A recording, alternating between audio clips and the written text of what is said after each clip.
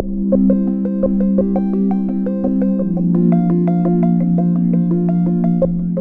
dobry. Uważam się za osobę raczej spokojną, przynajmniej poza boiskiem do koszykówki, ale są takie sformułowania, które działają na mnie jak przysłowiowa płachta na byka i dwa z nich bardzo często występują w jednym zdaniu, bo ilekroć słyszę: Grażynko, nie kupuj tych pomidorów, to jest sama chemia, ja ci załatwię lepsze, naturalne, to od razu jestem gotowy do dyskusji na dosyć mocne argumenty. Po pierwsze, wszystko jest chemią. Absolutnie wszystko. Wszystko, czego możecie dotknąć, powąchać, posmakować.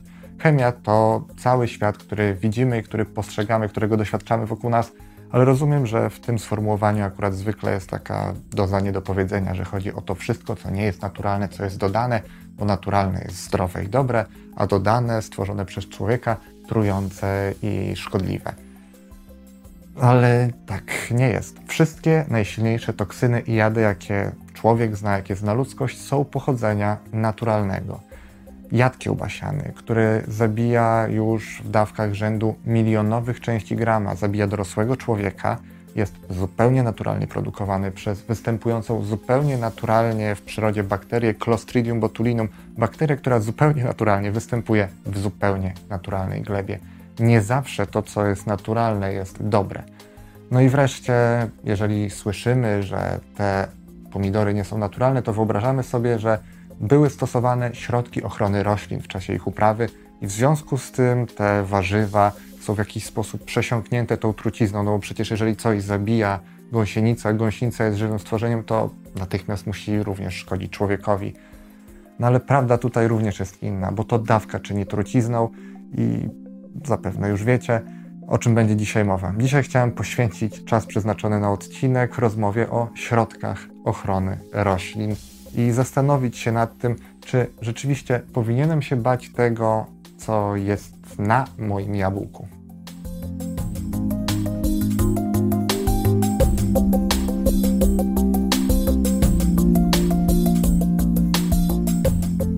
Zacznijmy jednak od innej kwestii. Po co to wszystko? To znaczy, czy nie dałoby się zrezygnować ze stosowania środków ochrony roślin w rolnictwie czy sadownictwie? No, oczywiście, żeby się dało, z tym, że takie posunięcie miałoby katastrofalne skutki dla całej ludzkości. I mówię to zupełnie poważnie i z całą odpowiedzialnością. Katastrofalne skutki dla całej ludzkości. Dość powiedzieć, że uprawom na całym świecie zagraża około 65 000 gatunków organizmów szkodliwych. W samej tylko Polsce jest ich 2000. Bez chemicznej ochrony przed ich działaniem zbiory byłyby mniejsze od 20 nawet do 90%. I odsetek strat byłby tym większy, im cieplejszy klimat, w szczególności więc w tych częściach świata, gdzie już dziś występuje problem głodu. Scenariusz świata bez środków ochrony roślin jest więc według niektórych utopijny i nieosiągalny, a według innych być może niepokojący. Zauważcie jednak, że do tej pory mówię o środkach ochrony roślin, a nie pestycydach, bo warto wiedzieć, że między tymi dwoma pojęciami jest zasadnicza różnica.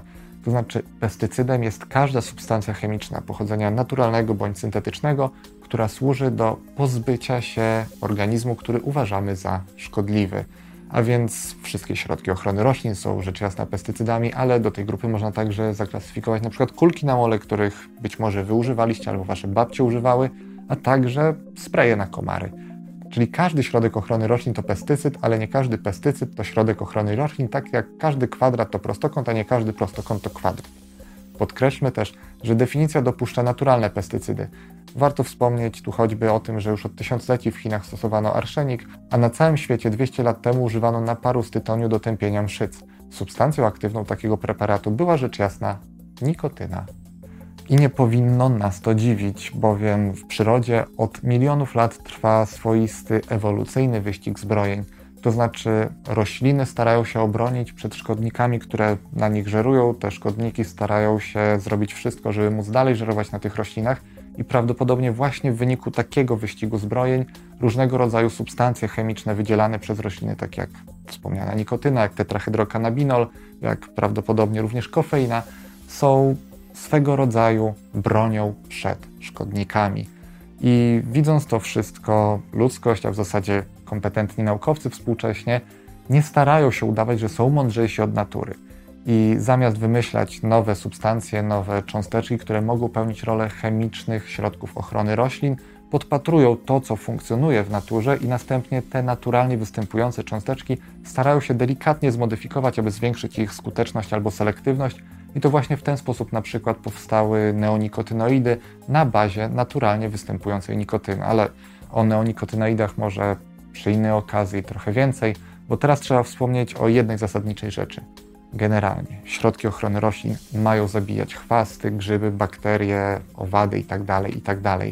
Tak więc są z chemicznego punktu widzenia truciznami. Oczywiście ważna jest tutaj dawka, ale nie można o tym nie wspomnieć. Czy więc nie powinniśmy się obawiać, że stosując te chemiczne środki ochrony roślin zatrujemy coś więcej niż te pasożyty, niż te szkodniki, albo że jedząc owoce, jedząc warzywa, które były poddane działaniu chemicznych środków ochrony roślin, zatrujemy oczywiście siebie.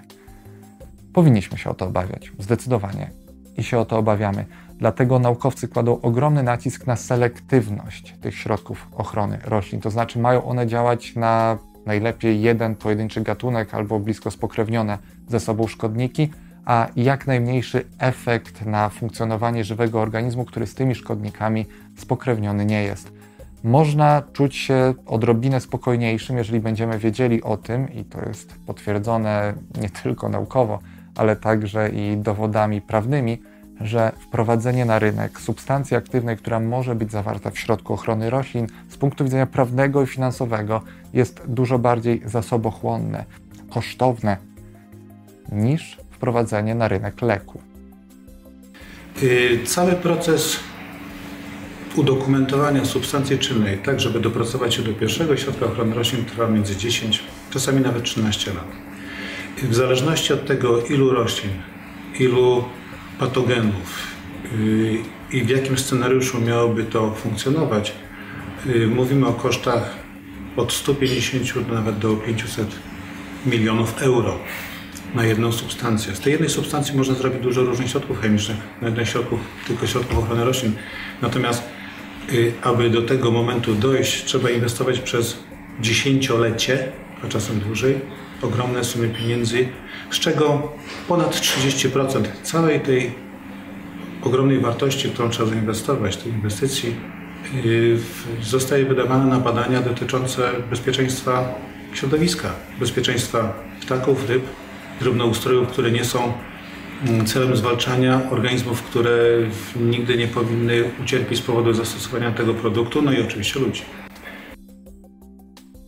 Co się zaś tyczy stricte toksyczności, obecnie w Polsce mamy zarejestrowanych i dopuszczonych do stosowania 280 substancji aktywnych, które wchodzą w skład 1754 dozwolonych środków ochrony roślin. I spośród tych wszystkich substancji aktywnych tylko jedna jest z chemicznego i toksykologicznego punktu widzenia klasyfikowana jako bardzo toksyczna, to znaczy taka, której dawka śmiertelna LD50 dla 80-kilogramowego dorosłego mężczyzny jest mniejsza niż 2 gramy. Jest to herbicyd dikwat. Dikwat, który jest zawarty w 5 preparatach na rynku. 7 kolejnych substancji zawartych w 9 preparatach jest toksycznych, to znaczy naszego modelowego 80-kilogramowego faceta uśmierci z 50% prawdopodobieństwem od 2 do 16 gramów specyfiku. Są też substancje szkodliwe, ale warto zaznaczyć, że niemal 90% preparatów stosowanych jako środki ochrony roślin nie jest klasyfikowanych nawet jako związki szkodliwe, to znaczy zdrowego 80-kilogramowego mężczyznę nie uszkodzi, nie zabije, nie powali nawet 150 gramów substancji spożytych jednorazowo. Ale mówiąc o gramach, nie mamy takiego wymiernego porównania, ile to jest. Mówiąc bardziej obrazowo i uśredniając kilka czynników, można zjeść nawet 3 miliony kilogramów jabłek w ciągu życia i sobie nie zaszkodzić. A jeżeli ktoś lubi truskawki, to aby zauważyć negatywne skutki zdrowotne, musiałby ich spożyć około 28 tysięcy jednego dnia. No ale do tej pory to wszystko było przedstawione tak teoretycznie. Natomiast wiemy, że ludzie z natury bywają nieuczciwi, no i z drugiej strony żyjemy też w czasach, gdy nie zjadamy jabłek prosto z drzewa. Więc trzeba sobie bezpośrednio i konkretnie zadać pytanie, czy to jabłko, które nabyłem w markecie drogą kupna, jest bezpieczne? Co może mi zaszkodzić, jeżeli je zjem? I jaką mam pewność, że mi nie zaszkodzi? Więc zacznijmy od tego, że z punktu widzenia współczesnych norm, współczesnej kontroli, nie ma różnicy, czy konsument będzie zjadał jabłko po zakupie w sklepie, czy prosto z drzewa. Ma ono być tak samo bezpieczne. Czy mam 100% pewność? Nie. W życiu, w nauce nigdy nie można mieć 100% pewności, ale można mieć i w tym wypadku mam przekonanie graniczące z pewnością, że nic mi się nie stanie, kiedy takie jabłko zakupione w sklepie skonsumuję nawet bez mycia.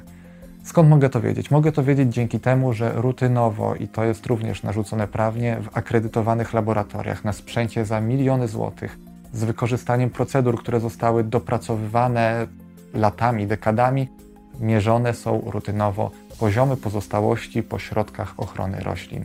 W Polsce sanepid w samym tylko 2015 roku dokonał 2200 takich pomiarów i mówiąc pomiarów mam na myśli naprawdę dokładnych pomiarów, takich, które pozwalają stwierdzić stężenia środków, substancji aktywnych na poziomie milionowych części grama na kilogram masy produktu. Okazuje się, i jest to w miarę stały trend, że w połowie próbek pobranych od polskich rolników i sadowników nie znaleziono żadnych pozostałości środków ochrony roślin, natomiast 1,5% próbek miało przekroczony najwyższy dopuszczalny poziom pozostałości. Brzmi niepokojąco, ale warto wiedzieć, jak ten najwyższy dopuszczalny poziom pozostałości jest ustalany, bowiem najpierw trzeba określić, jaki jest górny poziom bez negatywnego wpływu. To znaczy takie najwyższe zarejestrowane naukowo, potwierdzone naukowo stężenie substancji, które jeszcze nie daje żadnych negatywnych efektów zdrowotnych. Następnie, dzieląc tę wartość przez współczynniki wynoszące co najmniej 100, uzyskujemy ostrą dawkę referencyjną i dopuszczalne dzienne spożycie. Ta pierwsza wartość określa, jak dużo danej substancji można spożyć jednego dnia bez negatywnych skutków zdrowotnych, a druga ilość substancji, jaką można spożywać codziennie bez doświadczania żadnych negatywnych skutków w ciągu całego życia. Ale to nie koniec. W oparciu o te wartości na jeszcze niższym poziomie stężeń określa się najwyższy dopuszczalny poziom pozostałości, do którego dążyliśmy. Tak więc w żadnym wypadku przekroczenie najwyższego dopuszczalnego poziomu pozostałości nie świadczy o tym, że te produkty stają się niebezpieczne dla ludzkiego zdrowia, bo prawda jest taka, że nawet jeżeli stężenie tych substancji byłoby 100, 1000 razy większe, to najprawdopodobniej nie zaobserwowalibyśmy żadnych negatywnych konsekwencji zdrowotnych w przypadku spożycia takiego jabłka, banana czy czegokolwiek. I mówię tutaj banana, bowiem warto wiedzieć, że te poziomy pozostałości są mierzone w całym warzywie, w całym owocu, w całym produkcie, a nie tylko na jego powierzchni. Więc na przykład, kiedy mierzymy stężenie w bananie, to nie obieramy go z niejadalnej skórki. Ogromna większość owoców i warzyw, generalnie roślin, które znajdują się na polskich rynkach, są bezpieczne. Bezpieczne dla nas, konsumentów, bezpieczne nawet w przypadku, kiedy będziemy jeść ich bardzo, ale to bardzo dużo. No ale część z Was może podnieść taki argument, że kiedyś też myśleliśmy, że pewne rzeczy są bezpieczne, a obecnie nikt by się pod tym nie podpisał. Najczęściej w takim wypadku podaje się przykład papierosów, które jeszcze pół wieku temu, jeszcze 70 lat temu były nawet reklamowane przez lekarzy. No, prawda jest taka, że musimy czemuś zaufać, a obecnie nauka, i zawsze tak było, jest najlepszym narzędziem, które pozwala nam nie tylko poznawać świat wokół nas, ale także opisywać świat wokół nas i przewidywać, co się może wydarzyć z tym światem, co się może wydarzyć z nami, jeżeli będziemy z tym światem wchodzić w jakieś interakcje. I prawdopodobnie nigdy nie będziemy mieli zupełnej pewności, tak jak mówiłem, 100% pewność w nauce nie istnieje, ale nauczeni tą lekkomyślnością lat poprzednich, dekad poprzednich, wieków poprzednich, jesteśmy obecnie dużo lepsi, jeżeli chodzi o przewidywanie ryzyka, jeżeli chodzi o minimalizowanie potencjalnego ryzyka. Doskonale zdaję sobie sprawę, że temat jest na tyle rozległy i kontrowersyjny, że nie jest to ostatnie podejście do środków ochrony roślin, tak więc dajcie znać w komentarzach, co Was poruszyło, co Was ciekawi, czy następnym razem mam na przykład opowiedzieć o tym, jakie choroby występowały na zbożach, na warzywach, na owocach, a których obecnie nie ma dzięki środkom ochrony roślin, choroby rzecz jasna, które były niebezpieczne również dla ludzi, czy może chcecie usłyszeć o tym, jak wymierają pszczoły, o czymś, co jest nazywane masowym ginięciem pszczół. Jestem otwarty na propozycje, ale dzisiaj już kończę. Do zobaczenia, do usłyszenia.